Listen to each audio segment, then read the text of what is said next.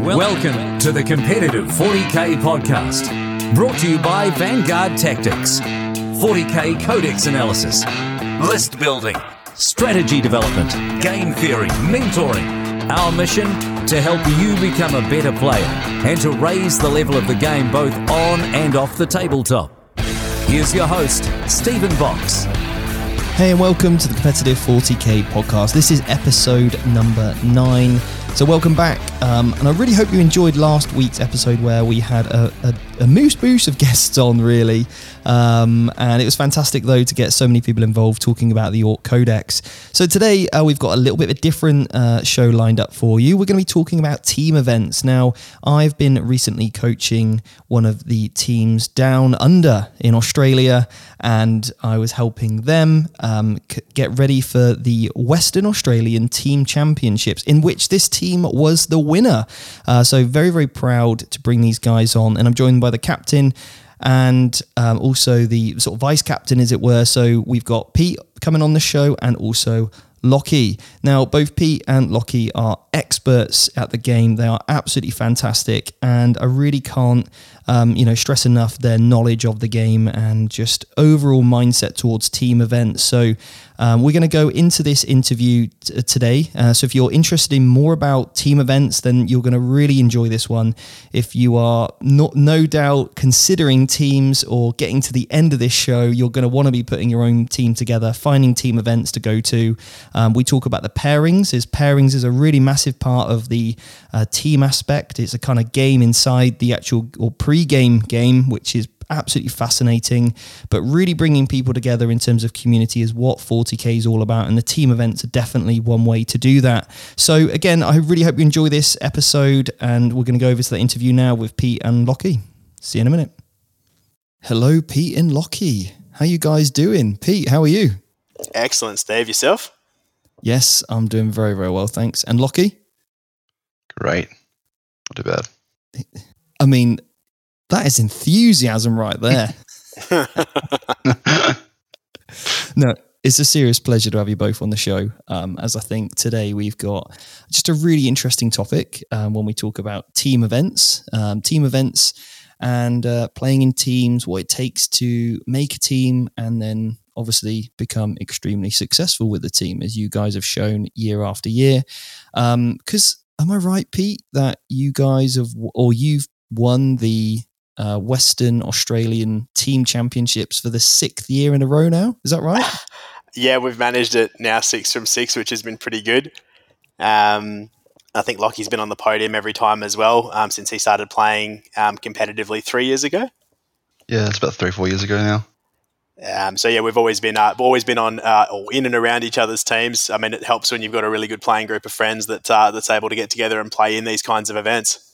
Yes, awesome, and great to see your success. Because I obviously, was a little bit involved with last year with your team, but then a little bit more this year, which has been just great fun conversing with you guys, going over all your lists, and that's kind of where I really geeked out, is making sure that all your lists were, and I think making sure that each player knew exactly what their capabilities of their lists were. But anyway, before we get into all that good stuff, I want to find out a little bit more about you two. And obviously for the listeners, they need to find out who are Pete and Locki. So Locki, we'll start with you, mate. So obviously, I don't know if I'm right by hearing this. Are you the number 1 ranked Australian player at the moment, by any chance? Yeah, I'm down in the pairings, which is what we use mostly in Australia for events, recording them, rather than Best Coast pairings. I'm number 1 ranked currently. However, it must be taken into account that half Australia is in lockdown for the last 3 months. So yeah, we don't need to talk about that. More fortunate occasion to have a few more events. We don't need to talk about that. Yeah. So anyway, and Locki, what have you been? Give us a little bit of background. How did you get into sort of 40K? And why did you kind of go down more the sort of competitive track, and what's the real appeal for you with it? Right. Well, I actually started playing Lord of the Rings about 6-7 years ago, and then got dragged into playing first Age of Sigmar and then playing 40K because a mate told me to buy the armies. And then just jumped into a tournament one day, the Way Masters, and came 5th, and I thought that's pretty fun. And that was about 3.5-4 years ago now. So ever since then, I've been pretty involved in the competitive scene in Western Australia playing 40k. Nice. And what about you, Pete? What kind of brought you into the game? Oh, I got into the hobby with my cousin back in the late 90s. Started playing competitively probably about 2008, and then the real probably hunger, I suppose, in terms of the competitive scene was getting to play my first Australian team championship and European team championship in 2014. Got to meet some really cool people in WA, got to go across, it was in Queensland that year, and then got to meet some really cool people from the other states over there, primarily Josh Diffie, who was really coordinating things on the Oz scene at the time, and then it's kind of all gone from there 7 odd years ago. And you were because you were the captain, weren't you, of the Australian team when I met you, when I was the United Nations captain? Yeah, in 2019, yeah, that's right. Yeah, we had a good old chuckle at the back of that event, and that was I think so when you and I really bonded, I felt, mate, Well, making sure that everyone at the event's eligible to podium is always a pretty good place to start, I think. Yeah, because there was a bit of a vote, wasn't there, going around whether the United Nations team, which is basically we're there to make up even numbers, aren't we? Let's put it how it is. That's what the United Nations team is. I put my name in the hat. I got selected as captain by my team. And I remember that, we still had to pay for our tickets and everything else, go over there. And then when I heard some of the votes going and talking about that, the United Nations team, should they be allowed to podium, I was like, this is a joke. If you're worried that a team with 1 month's practice could actually podium, then it says a lot about, I think, and I think you shared the exact same sentiment, wasn't it? I can't remember what your message was, but I'll still stand by it to this day. If you're concerned that your team that's supposed to be the best your country has to offer is going to get beaten by, again, with all due respect, essentially a scratch team, you've probably got bigger issues in your own backyard, and you should probably be tipping your hat to them and asking them for some advice. Yeah, absolutely. So, I was, I felt pretty strongly about that at the time. So anyway, and again, I think that's when we really kind of hit it off, as we shared a lot of the same ethos. And you've obviously got a background in extreme sort of serious sport when it comes to rowing, and, me with these sort of different accolades I've had. So, I think in Lachlan, am I right? Or Locki, should I say, what sort of sports are you involved with at the moment outside of 40K? At the moment, I play Australian rules football, I play basketball, I play cricket, I play volleyball, and also netball on a regular basis. So pretty involved in community and social sports. Yeah, and I think that's kind of what we all share, isn't it? Is that sort of sportsmanship, fair play, and just kind of but playing firm but fair. And that's exactly how we want to play the game. And I think that's probably why all three of us have this kind of real passion for team events, because it's always been something that we've done in the past. So anyway, less about all that. Let's talk about teams. Let's talk about Team 40K. Pete, what's it for you that is the draw to a team event rather than singles? What's the sort of difference between the two, and what really gets you so excited about it?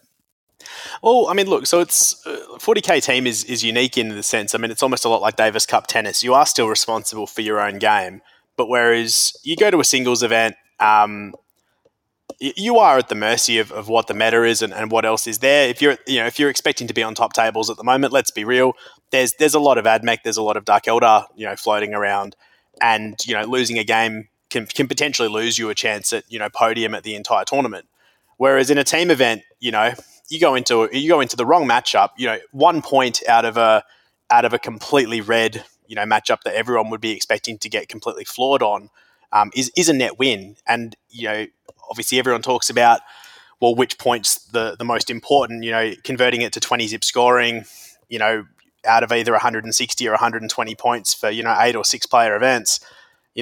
Out of the 86 or 66 points you need to win the round, which one's the most important? And obviously the answer is all of them, because 1 point more and you win instead of drawing, 1 point less and you lose instead of drawing. Sorry, Pete, just to jump in there. You mentioned something about a 20 zip. Now, in terms of obviously 40K, for most people out there, they might not have ever been familiar with this sort of 20-0 system. So obviously in a normal game of 40K, you still play to 100 points, don't you, in terms of each? So each game is 100 points, isn't it? And then Yep. there's a difference that you work out, and that gives you a score between 0 up to 20. Yeah? That's correct. Yeah, we're using the WTC chart that was come up with by Tom, Neil, and Essick. So how do you get a 20-0? So that's obviously the most you could possibly score, and then a draw would be a 10-10. So that's correct. What are some of the parameters there to score these points? 10-10 is a differential of 0 to 5 points, and then I believe it goes up in 5-point increments. 20 zip is 50 plus. Is that right, Lockie? Yes, a 51 I believe is 20-0. So you have to be more than 6 points. So if you are, I think it would be if you are say 53 to 47, I think it's still a 10-10 draw. For example, so it's the 6 point over. So it's 6, 11, 16, 21, etc. I think that's how it goes on. So essentially a sort of 5-point increment stage gives you the difference of, in getting you between anywhere from 0 points up to 20 points between that pairing. And obviously in this event, how many players were in your team, Pete? Teams of 6. Teams of 6. So the maximum your team could score was 120, and that was kind of what you're referring to. Yep. And in order to beat the other team, you need to score 86. Is that right? Out of 120? 66 in 6-man. Yep. 66. So in order for you to convincingly win, you need to score 66 points. Okay, cool. All right, nice. So sorry to interrupt there, but I thought it'd be really crucial at that stage just to kind of 100%. bring it back in for people to kind of get a good consideration. So as far as I'm right then, Pete, you were mentioning about how, let's say there's a really bad matchup, but obviously even if you can just get a few points against it, can really help go towards that sort of 66 points, isn't it? Yeah, look, definitely. Everyone will have done their matchups in the meantime. Obviously, both teams sitting across from each other trying to work out how they are best going to reach that total. Obviously, some teams are trying to thread the needle down the middle and hope for, sort of 6, 11, 9 wins. Some teams are going to be expecting different armies to do different things. Off the back of those matchups, you should have an idea of who's going to need to play more conservatively and who's going to need to push. But when you really get a matchup that's just absolutely terrible, if you can pull points out of that game, even if you lose the game, you've still potentially helped win the round for your team. Yeah, nice. So, Lockie, what sort of mindset do you need as a team player compared to, let's say, a singles player? Well, it's not always. So in a singles event, if you're going to lose, sometimes you just throw in the towel, more or less. You just play the risky style. So either you throw in the towel or you go hard, do the riskiest play as possible to pull off a win.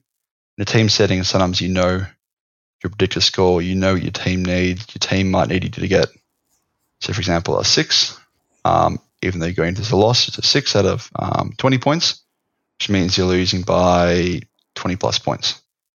At that point, what you're going to do is you need to stay in the race, not get annihilated, play defensively to get points.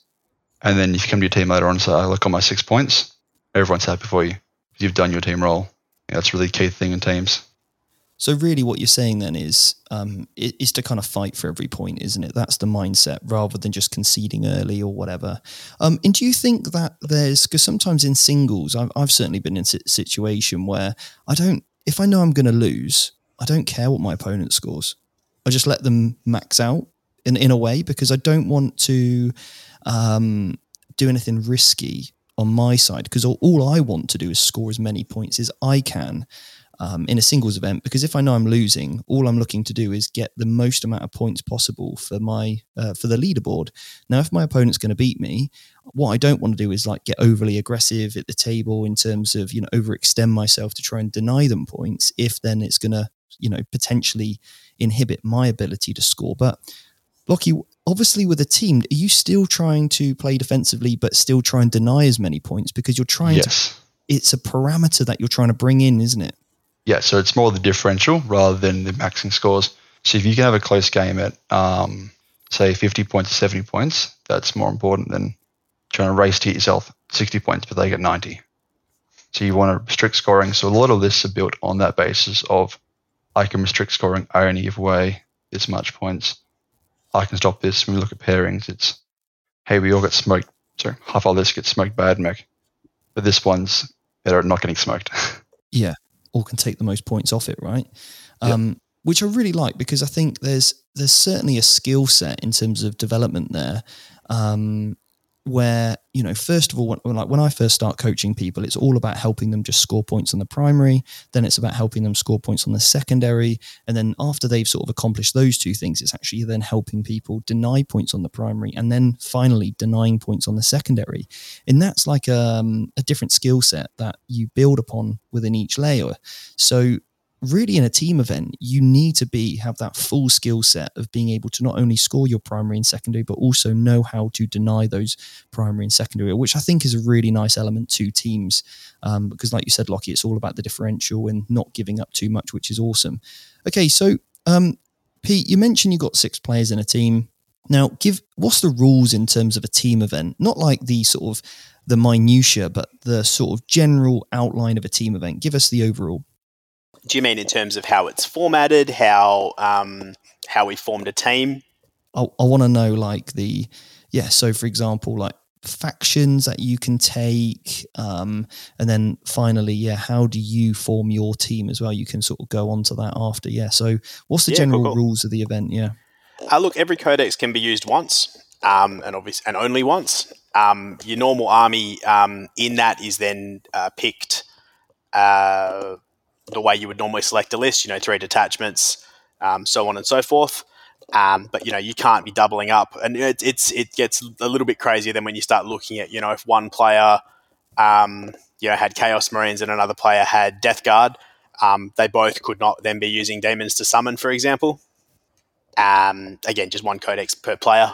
Once a codex is used, it can't be used again, is probably what I'm trying to say best. In terms of picking the team, we're quite lucky, Lockie and myself, where we've got quite a large friend group that all play tournaments together. So, we really sort of looked at the pool of players. We were like pre-lockdowns, pre-everything that sort of happened in Australia with the Delta wave of COVID.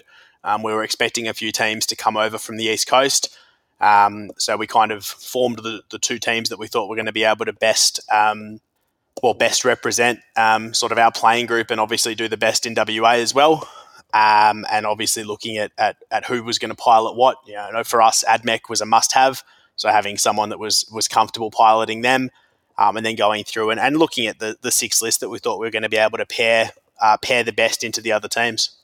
So you kind of, from what I've gathered there, you've really, you can only use a codex once as a team, and that also includes things like if one person takes an assassin, nobody else can take an assassin. That'd be the same for if one person used an inquisitor, nobody else could. So then you've obviously analysed, AdMech, they're key. They're obviously dominant, so one player is going to be using AdMech.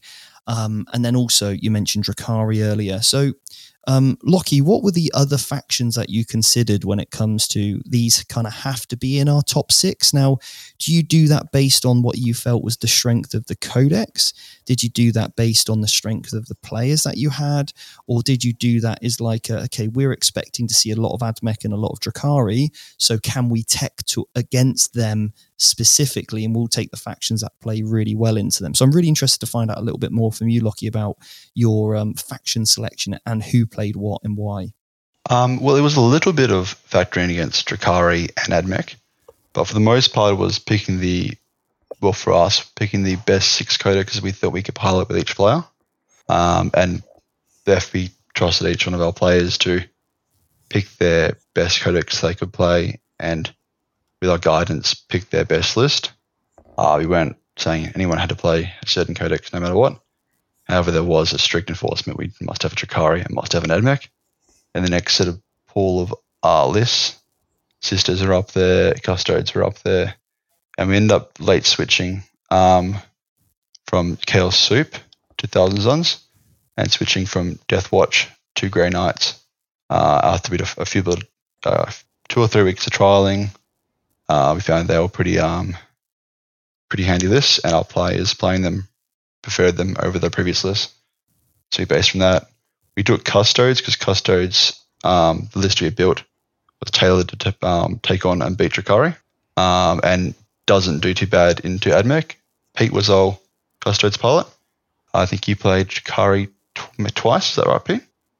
At the actual event, I think we only got him once in the end. Once? Okay. And then AdMech once as well. We were able to, once into AdMech, yeah. Yep. So we managed to draw the AdMech, and was it a win to the Drakari? Yeah, 15-5 against Drakari and 10-10 against Admech. Yeah, and it's just what you wanted. Like, it's a list that means their best list can't beat, which is fantastic, to be honest. And then, obviously, our Drakari and our Admech themselves are just used to bully matchups and just go out there and get their 20 wins.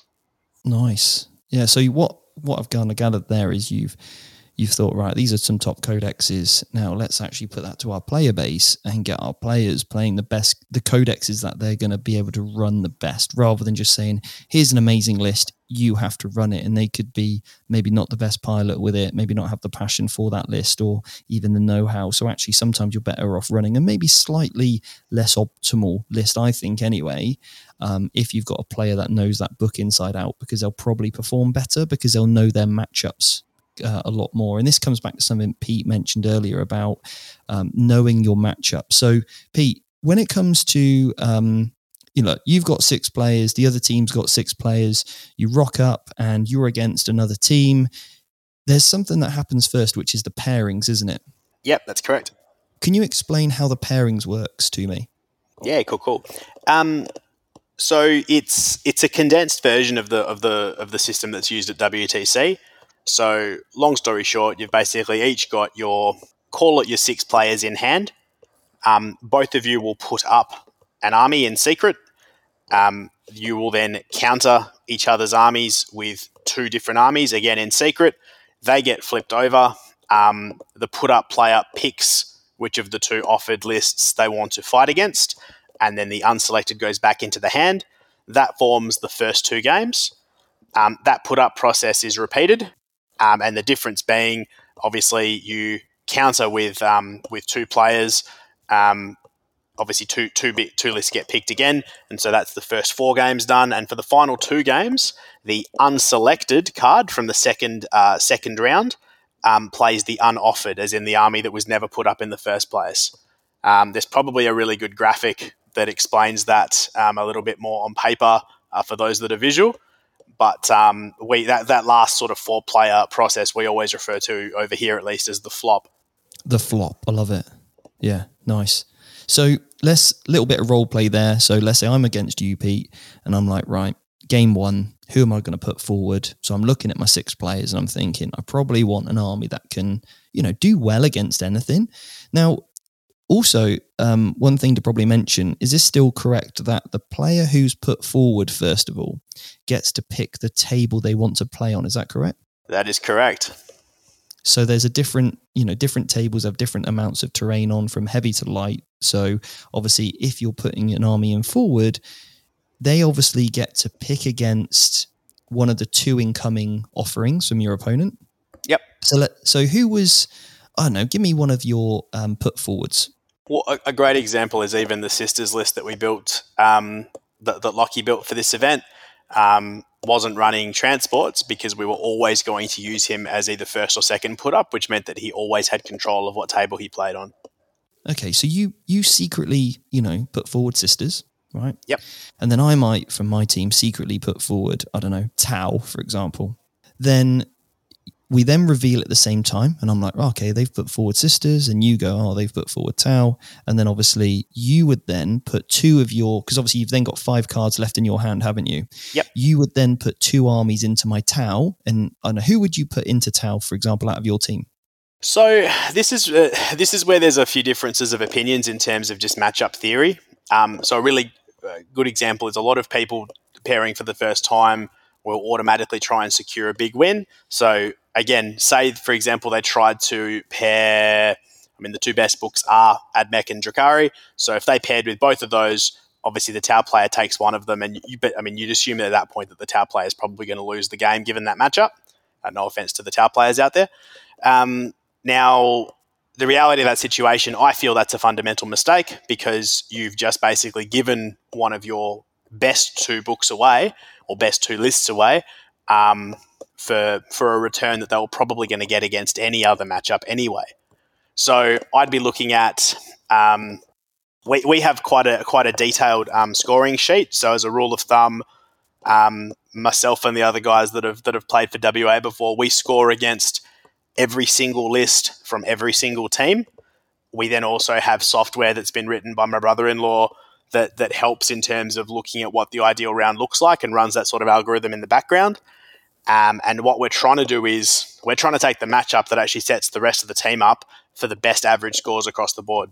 Nice. No, I really like that. So you might think, okay, actually, our Thousand Sons, maybe the Thousand Sons into all the other armies might not be great, but they could get a nice little win against the Tau here, because a lot of Tau damage is won.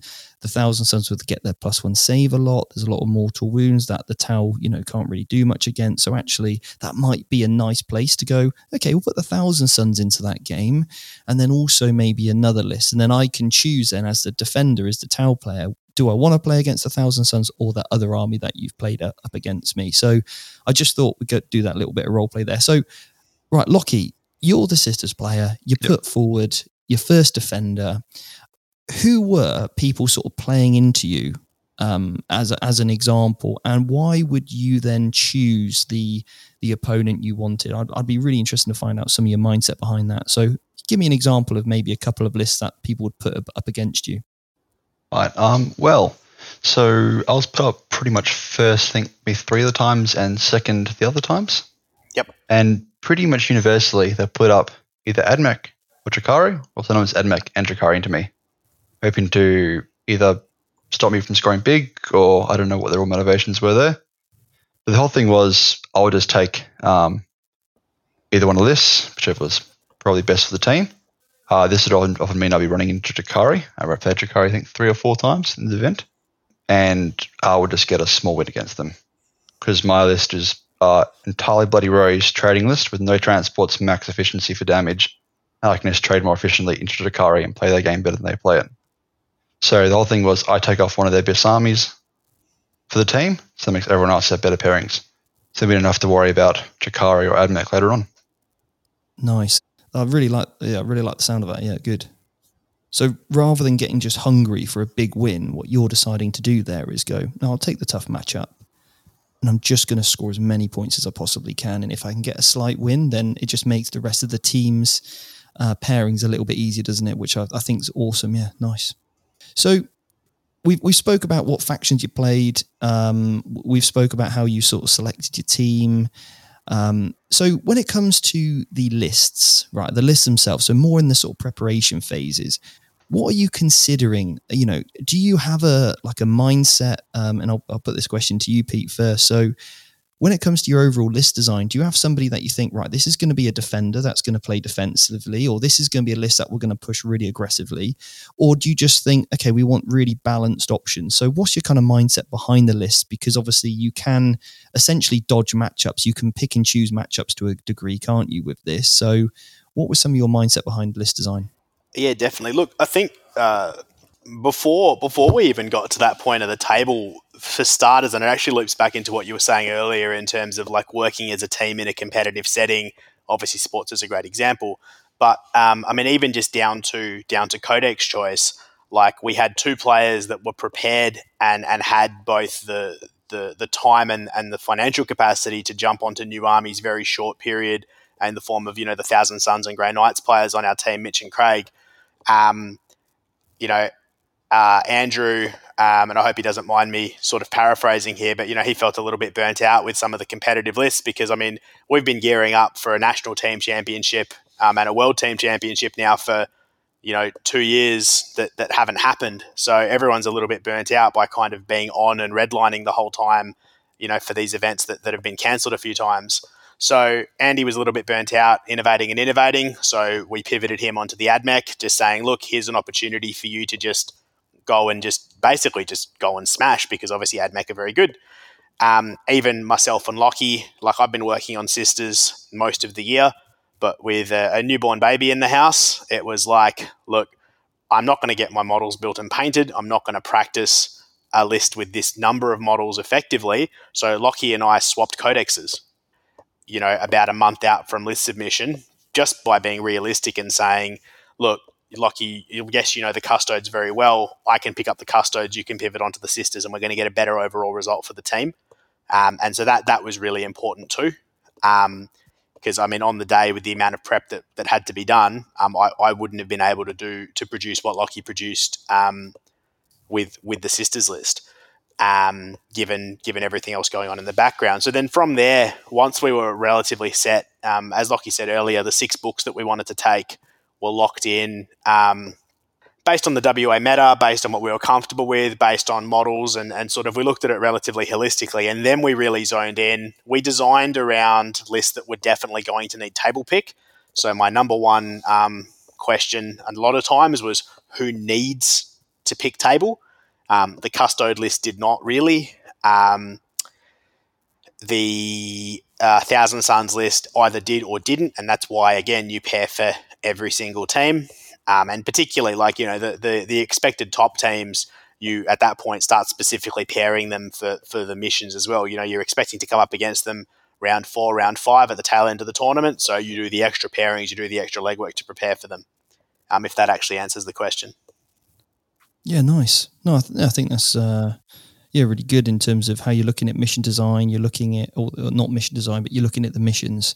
You're looking at kind of, like you said, the layout of the table, and then having an idea of, okay, maybe we need to tweak this list so it can handle that mission, or we can tailor this list to be a little bit more aggressive, like you said with Lockie's list there with the sisters. As long as Lockie gets to pick the table, he doesn't need to take all the transports like I had to take for the LGT. Yep. Because obviously, you can pick the table, and you can sort of you can pick the game state, as it were, that you play on, which I think is fantastic.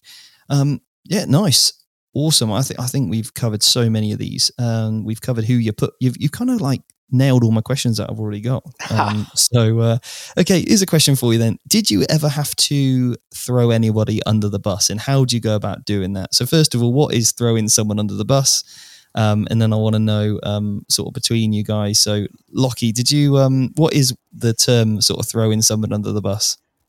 Throwing someone on the bus more or less means, another euphemism would be throwing them to the wolves. You're basically giving them a loss. They're going to get smashed. They're going to have to bite it. Better luck next time, kind of thing. So you're giving them a bad matchup. Hopefully the ultimate aim being that the rest of the team gets better matchups for it. So that they may pair into the opponent's team horribly, and they may only have like one win or a couple close wins. You're thinking there's almost no way we can pair that right. So we're just going to pair them into a big loss that's going to get the best result for the rest of the team members. And so they're just going to have to scrounge and get a few points as they can. And did we have to throw anyone under the bus? Yeah, regularly. Pretty much one person would get thrown under the bus. Maybe once a pairing, maybe every second pairing. Fortunately, with our experience in pairings, we outpaired most of our opponents.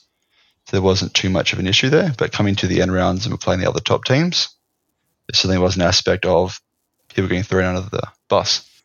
Or at least thrown into greens, thrown into close losses or small losses, where previously in the early rounds we could pair accordingly and have everyone basically getting almost a guaranteed win. Nice. So, in Pete, how would you decide in terms of a person, okay, I'm going to throw this person under the bus, and what sort of conversation do you have to have with them? Because it's not nice, right, when you think, oh, great, I'm getting, kind of, like I said, thrown to the wolves here. How would you, as a captain, Pete, sort of have that conversation with a player? Look, at WTC, and I suppose the more interesting thing, like even from a leadership point of view, is that, stuff gets shared around. Lockie was captain of WATC this year as an example. Obviously, when I captained at WTC, a lot of the pairings was really been driven by Eric Lathuris and Jeremy Martino, old mate Marigold, as we call him. But I mean, ultimately, one of the big takeouts, even in terms of how we score at a world's level, at a national level, has always been that no one's allowed to put zeros and no one's allowed to put 20s. The highest we put into the spreadsheet is an 18, and the lowest we put into the spreadsheet is a 2.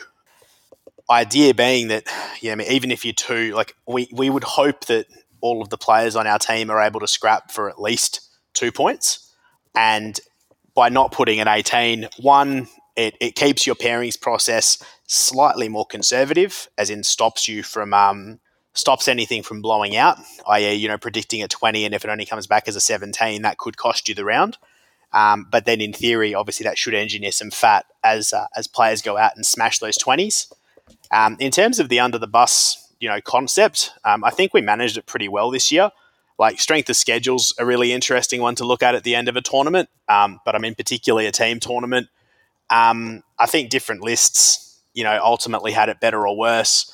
And hindsight's always 2020. Even I think we were maybe a little bit conservative with holding our sisters list back a little bit at times. But at the end of the day, you don't really see that until you zoom out and look at the bigger picture post-event. Overall as a team, I was pretty happy with how everyone took their matchups. Locki and I did a lot of the pairing this year, along with Nick, who was running as our coach. At the end of every round, I think we were reasonably happy with how we'd gone. In terms of pre-round and post-round, I think overall we can say we're pretty happy. Nice. Now, was there any surprises from the events, like from, maybe some of the lists that you took and you thought, actually, that performed a lot better than we expected, or actually that performed a lot worse than we expected? So was there any surprises from the event, Lockie? Yeah. Our Thousand Suns list and player Mitch Byrne performed much better than we expected. He kept, on a regular basis, not getting his predicted score because he kept smashing his opponents, which is a happy accident, I guess. He'd predict 12 to 14, and then get a 20, 12 to 14, then get a 20, 12 to 14, then get a 20. As he get paired into harder opponents later on, some of the AdMech, I think, he didn't quite get those scores. But definitely early on, he was seeing some surprising big results. He ended up, I think, with 5 wins for the 5 out of 5 for himself, which is a pretty good result, taking what many, at least at the time, were considering not a great codex, which obviously recent results, Thousand Suns is definitely looking like a decent codex these days. But the event was only, I think, 3 weeks after the codex dropped, so everyone at the time was pretty unfamiliar and not sure where it would sit in the meta. And other than that, our Drakari player didn't go as well as he hoped. I think after the event, he thought he took 6 Chronos, thought he needed to take 3 Chronos, and the lack of shooting kind of put him at a disadvantage sometimes. So he didn't quite get the results he wanted. And but everyone else got thereabouts what they expected. Didn't see any massive surprises. I mean, we're all pretty familiar with our lists and how to pair. So everyone for most of the pairings was pretty on the ball. Like I might say predict a 12, get a 13. Or get 11, so you're still in your ballpark. It's as long as you're reliable, that's the key important thing for teams, because you score around based on your predicted score, so you want to be close to it. Nice. So, Pete, was there any, because obviously sometimes in teams you can get some really skew lists, and what we mean by skew is like maybe a list that you would never see in a singles tournament because it's because they don't obviously have that luxury of dodging matchups. Was there any lists out there from any of the other teams and you thought, wow, that is a heavy skew sort of, I want to find out like the strangest list? There was some interesting, the one that comes to mind in the final, the team that we played off against, Ben Leaper was running an Orc Cars list that wrong-footed a lot of people. So both Ben and another player, Adam Batista, NWA, have been playing around with these car lists. Adam ended up taking Thousand Suns to the event. He was on another team again. But Ben's cars were definitely one that I think wrong-footed a lot of people.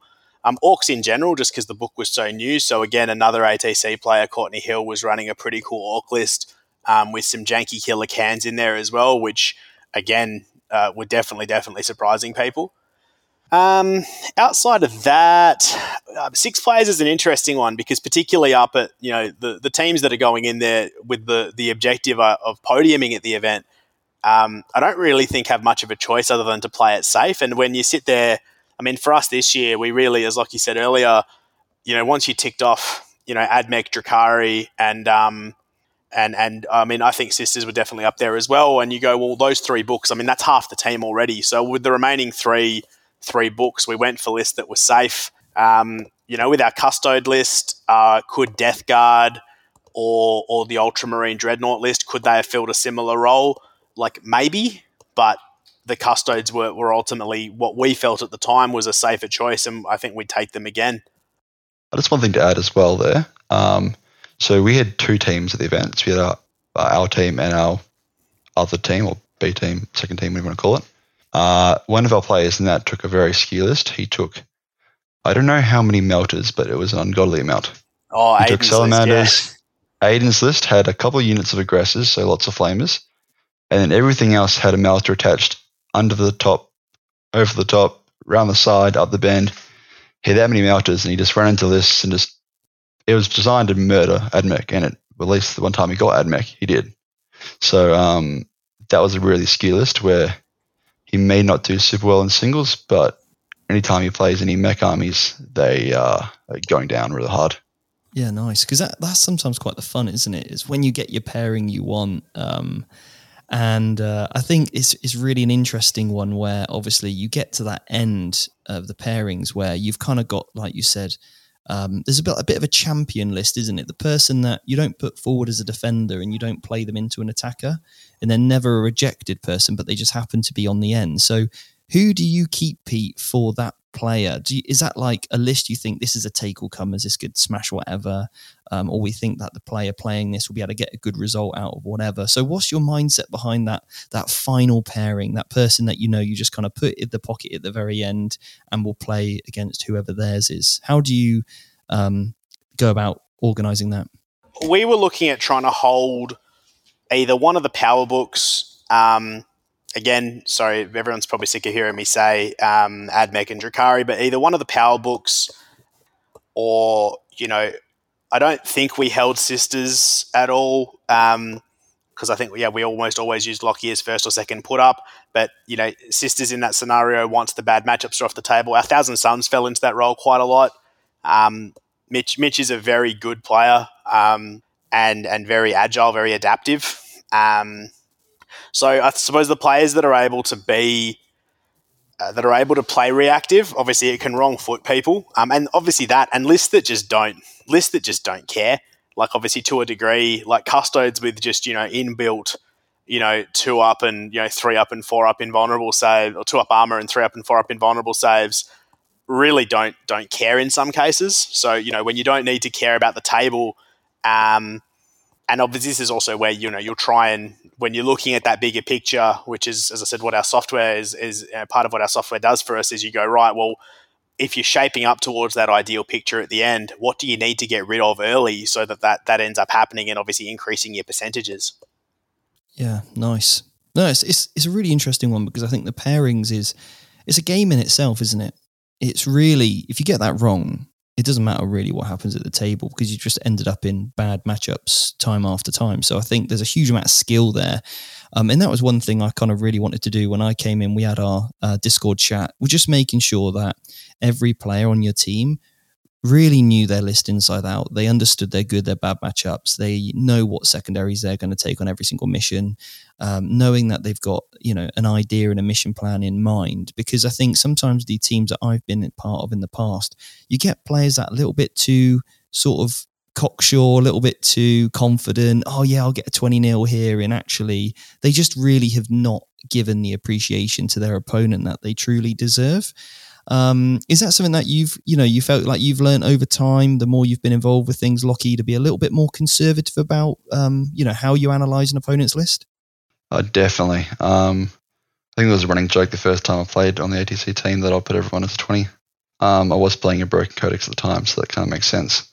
But you're much more conservative as time's going. You need to consider your opponent, what they're going to do, especially with the secondary picks and how the games change from 8th and 9th 40k.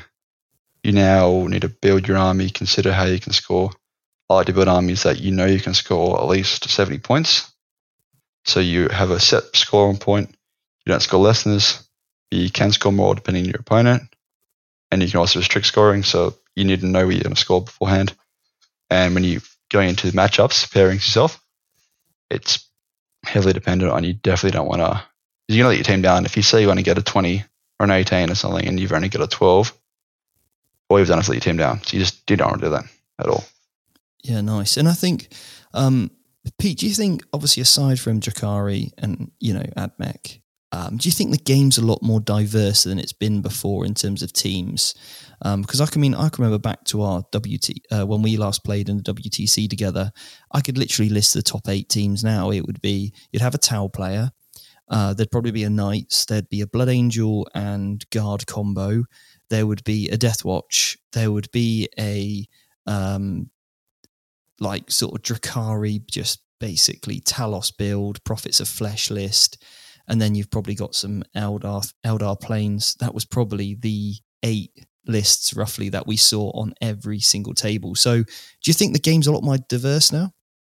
Yeah, look, definitely. And I mean, even without picking on the power books, you look at the top 3 teams all had a Drakari list and an AdMech list, and all 3 teams had different versions of those lists. So even within that, it's super, super healthy. There's more opportunity. I mean, there was a big running joke about our custode list, particularly with input from some of our friends on the other side of the country that were just going, "Oh, what are you taking the custodes for? You should be running Death Guard, or you should be running Dreadnoughts, or you should be running this, you should be running that." And at the end of the day, you've got to make a decision. You've got to back yourself, and ultimately, you need to take stuff that your team supports. I've always been of the opinion that the lists that you run are the property of the team, and you win as a team and you lose as a team. There's no good after the event being like, "Oh, we didn't perform as well because you chose to take whatever codex." We did good because, or we lost because you took Tau, or we won because I took AdMech. It doesn't work like that. You win or lose the event because you won more rounds than the other teams. Yeah, I completely agree. It's just having that team ethos is awesome. And I agree, yeah, the game is becoming more and more diverse, which is, absolutely fantastic, which I think we sometimes forget.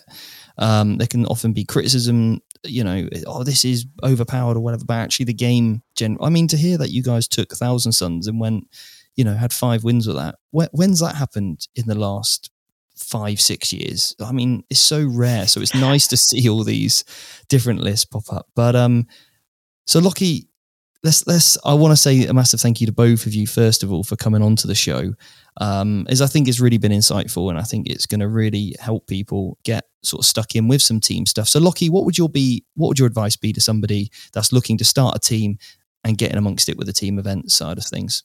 I'd definitely give it a crack, because that's what really drew me into playing 40k. I played one event, then my second event was a team event, and ever since then I haven't looked back. It's been great fun. It's better winning as a team than by yourself. I live for the team aspect, the social aspect of the team. So I'd say just find a team event. I don't know how prevalent they are around the world, different countries, but you can get involved, make your own team. Love it. Pete, any final thoughts from you, mate? Reach out to your friends. Like most people, the 40k by nature is a game where you have to play with other human beings. You don't often sit around playing with yourself. Sorry, Craig. So ultimately, reaching out, even if you have a group of people. I mean, it was one of the really awesome things we saw earlier in the year. We actually ran a coach event where players from the West Australian ATC team all took charge of essentially a team of newcomers, and we weren't playing, we were coaching, and everyone took different things out of it. Some people were getting ready for their first ever team event. For some people, it was their first ever event, full stop. For other people, it was, they wanted more out of their 40k team events. They wanted to learn more about pairing, more about how to match up, how to score, et cetera, et cetera. So it literally starts by asking the question, because chances are there's someone either in your immediate circle or in the immediate vicinity of where you play that's actually pretty keen to get involved in this sort of stuff. And you might not even know it until you go and ask the question. Yeah, awesome. Well, guys, honestly, thanks so much for coming on today. I'm sure we'll be having both of you back on in the very near future. So, yeah, huge thanks for coming on the show. And I think you've really probably inspired a lot of people to actually get stuck in with some team events. So, massive thank you to you guys. Thank you to, obviously, all of our show sponsors as per usual. And next, we're going to be heading over to get some another battle-ready tips with James from Seed Studio. So, we're going to head over to that segment next, and we'll see you again, Pete and Locki. So thanks so much for coming on the show. Thanks so much, Steve. Cheers.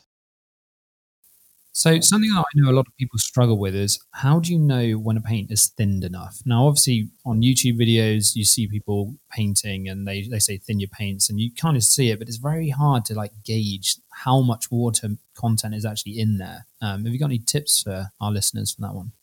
First things first, I consider paint to be like people. They all have different personalities. So right from the get-go, just because it's a Citadel or line of paint or a Vallejo line of paint or a Scale 75 line of paint, inherently every paint within that range does not have the same behavioural properties. So what I mean by that is some will dilute differently, some will have better coverage, some will be a matte finish, satin finish, some will be super thin as a paint. A good example is like within the Citadel range, Warpstone Glow. It's notorious for being a very difficult green to layer onto miniatures, but it's phenomenal for glazing. It's phenomenal for doing different things that require the paint to be subtly and incrementally added, because it is so thin and it dilutes so well. So to understand, obviously, the thinning of paint, one of the key things to understand is first and foremost what your expectation is for the result of the colour.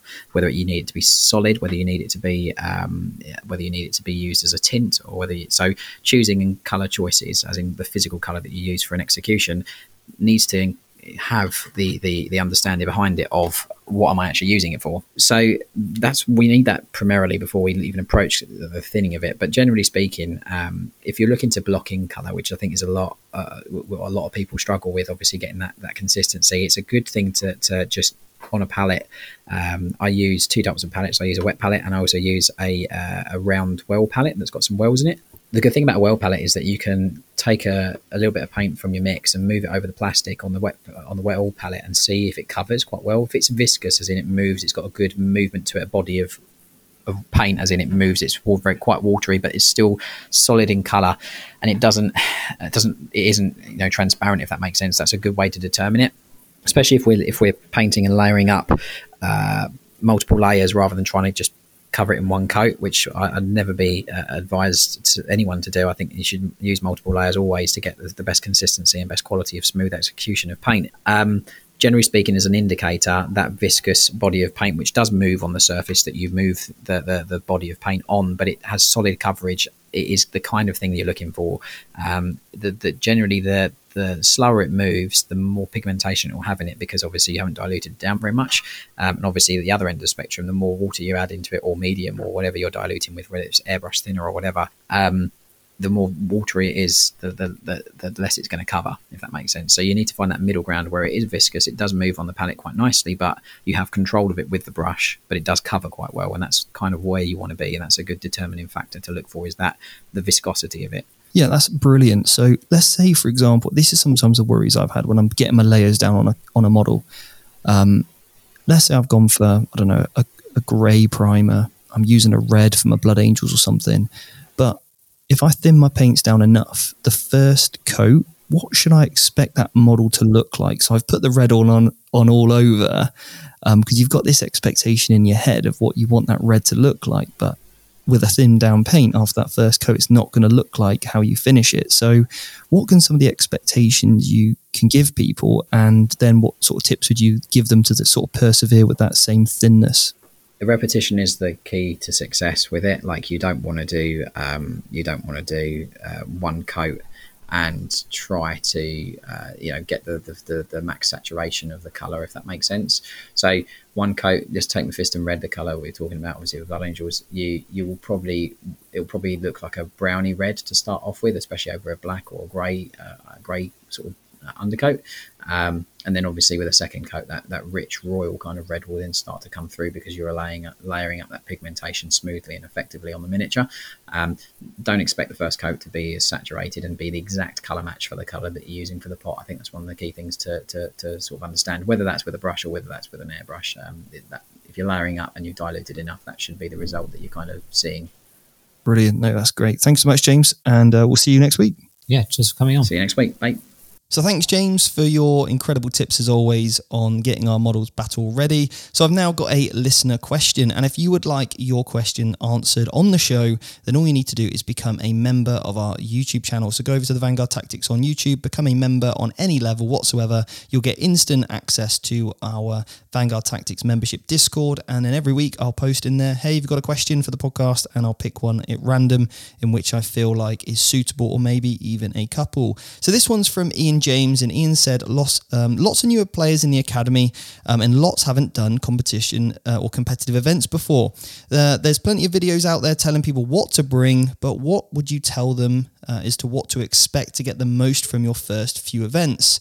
So yeah, this is a really interesting one, and I think when you're going to a tournament, your mindset has to be about learning. It has to be about evolving. It has to be about self-improvement. And that's exactly what, for me, being competitive is all about, is how do you get better today so that tomorrow you can be better? So then your next event you can improve upon. So rather than looking at like win-losses, go with the first thing straight away should be, I'm going to go to a tournament and I'm going to try and make a new connection, make a friend, find somebody else in the Warhammer community that I can, buddy up with to go to other events with, or even just say hi at the next one. So that's always key, is how do you, first of all, just get to know somebody. That should be the minimum expectation. From there on, you then want to start looking at your stats. So what you want to start to do is take your list, take your well-balanced, rounded list, and every single week or every time you go to that tournament and every single game, try and improve your score. So first of all, look at scoring as many points as you can in each game on the primary, and then at the end of the event, end of the competition, have a look at how many you scored averagely across those. Let's say it's an RTT 3-game event. Take your average score for the primary. So let's say you had 20 points in one game, 30 in another, 40 in another game. Take the average. Okay, I was scoring 30 points averagely on the primary. Great. So there's some numbers that you can improve on in your next tournament. So then you can do exactly the same with the secondaries. So how many secondaries you averagely scoring in each round. So then when you've got the time when you're playing with your friends at your local club, whatever it might be, in between those, what you can then do is start to improve on your average scoring on the primary and then also the secondaries. Okay, so once you've done that, you can then go to the third evolution, which is how many points is my opponent averagely scoring off me? And then can you improve on that score? And then finally, you do the same for their secondaries. So you take an average of their secondaries, what they're scoring against you, and then you can be really critical each and every time you go to compete or you go to a tournament. How can you improve? How can you score more points on the primary averagely for your tournament? How many average, more points can you score on the secondary? And then how many points can you prevent your opponent from taking off you? That way, every single time you play, you have a target. It's not about winning or losing. It's about self-improvement. So that's something I would definitely, tell most people. Expect to lose all your games for your first few events, but that's fine, because providing you leave with some really, really good information that you can improve upon, then obviously you will become a better general. And if you want to improve even more, then check out our academy, as we've got all the modules and a fantastic community to really help lesson by lesson take you through all this, from developing your list to, creating a mission plan of action and being able to stick to that, and then going through all the phases of the game to really make you a true commander of the game, to really improve your confidence. So if that's something you're interested in, check out the Academy. We'd love to have you on there. And at the moment, we've got 50% off your first month as your trial. So anyway, if you want to check out that, head over to www.vanguardtactics.com and you'll see the links to the Academy. So once again, thanks so much for all of our guests today. So thanks to Pete and Locki, and congratulations to them for absolutely smashing out that team event this year. And then also thanks to James, as always, for those painting tips. And we'll see you next week on the Competitive 40K podcast. And in the meantime, if you do want to become a member and get your questions answered, head over to our Vanguard Tactics YouTube channel. We'll see you on our Tuesday night streams, 7 o'clock every single Tuesday. We live stream a battle report for you. And then also, obviously, if you would like to leave us a review, it is always most appreciated over on Spotify or iTunes, whether you listen to us from. And it really means a lot to us when we read those reviews from you. So thanks so much, and we'll see you next week on the Competitive 40K podcast.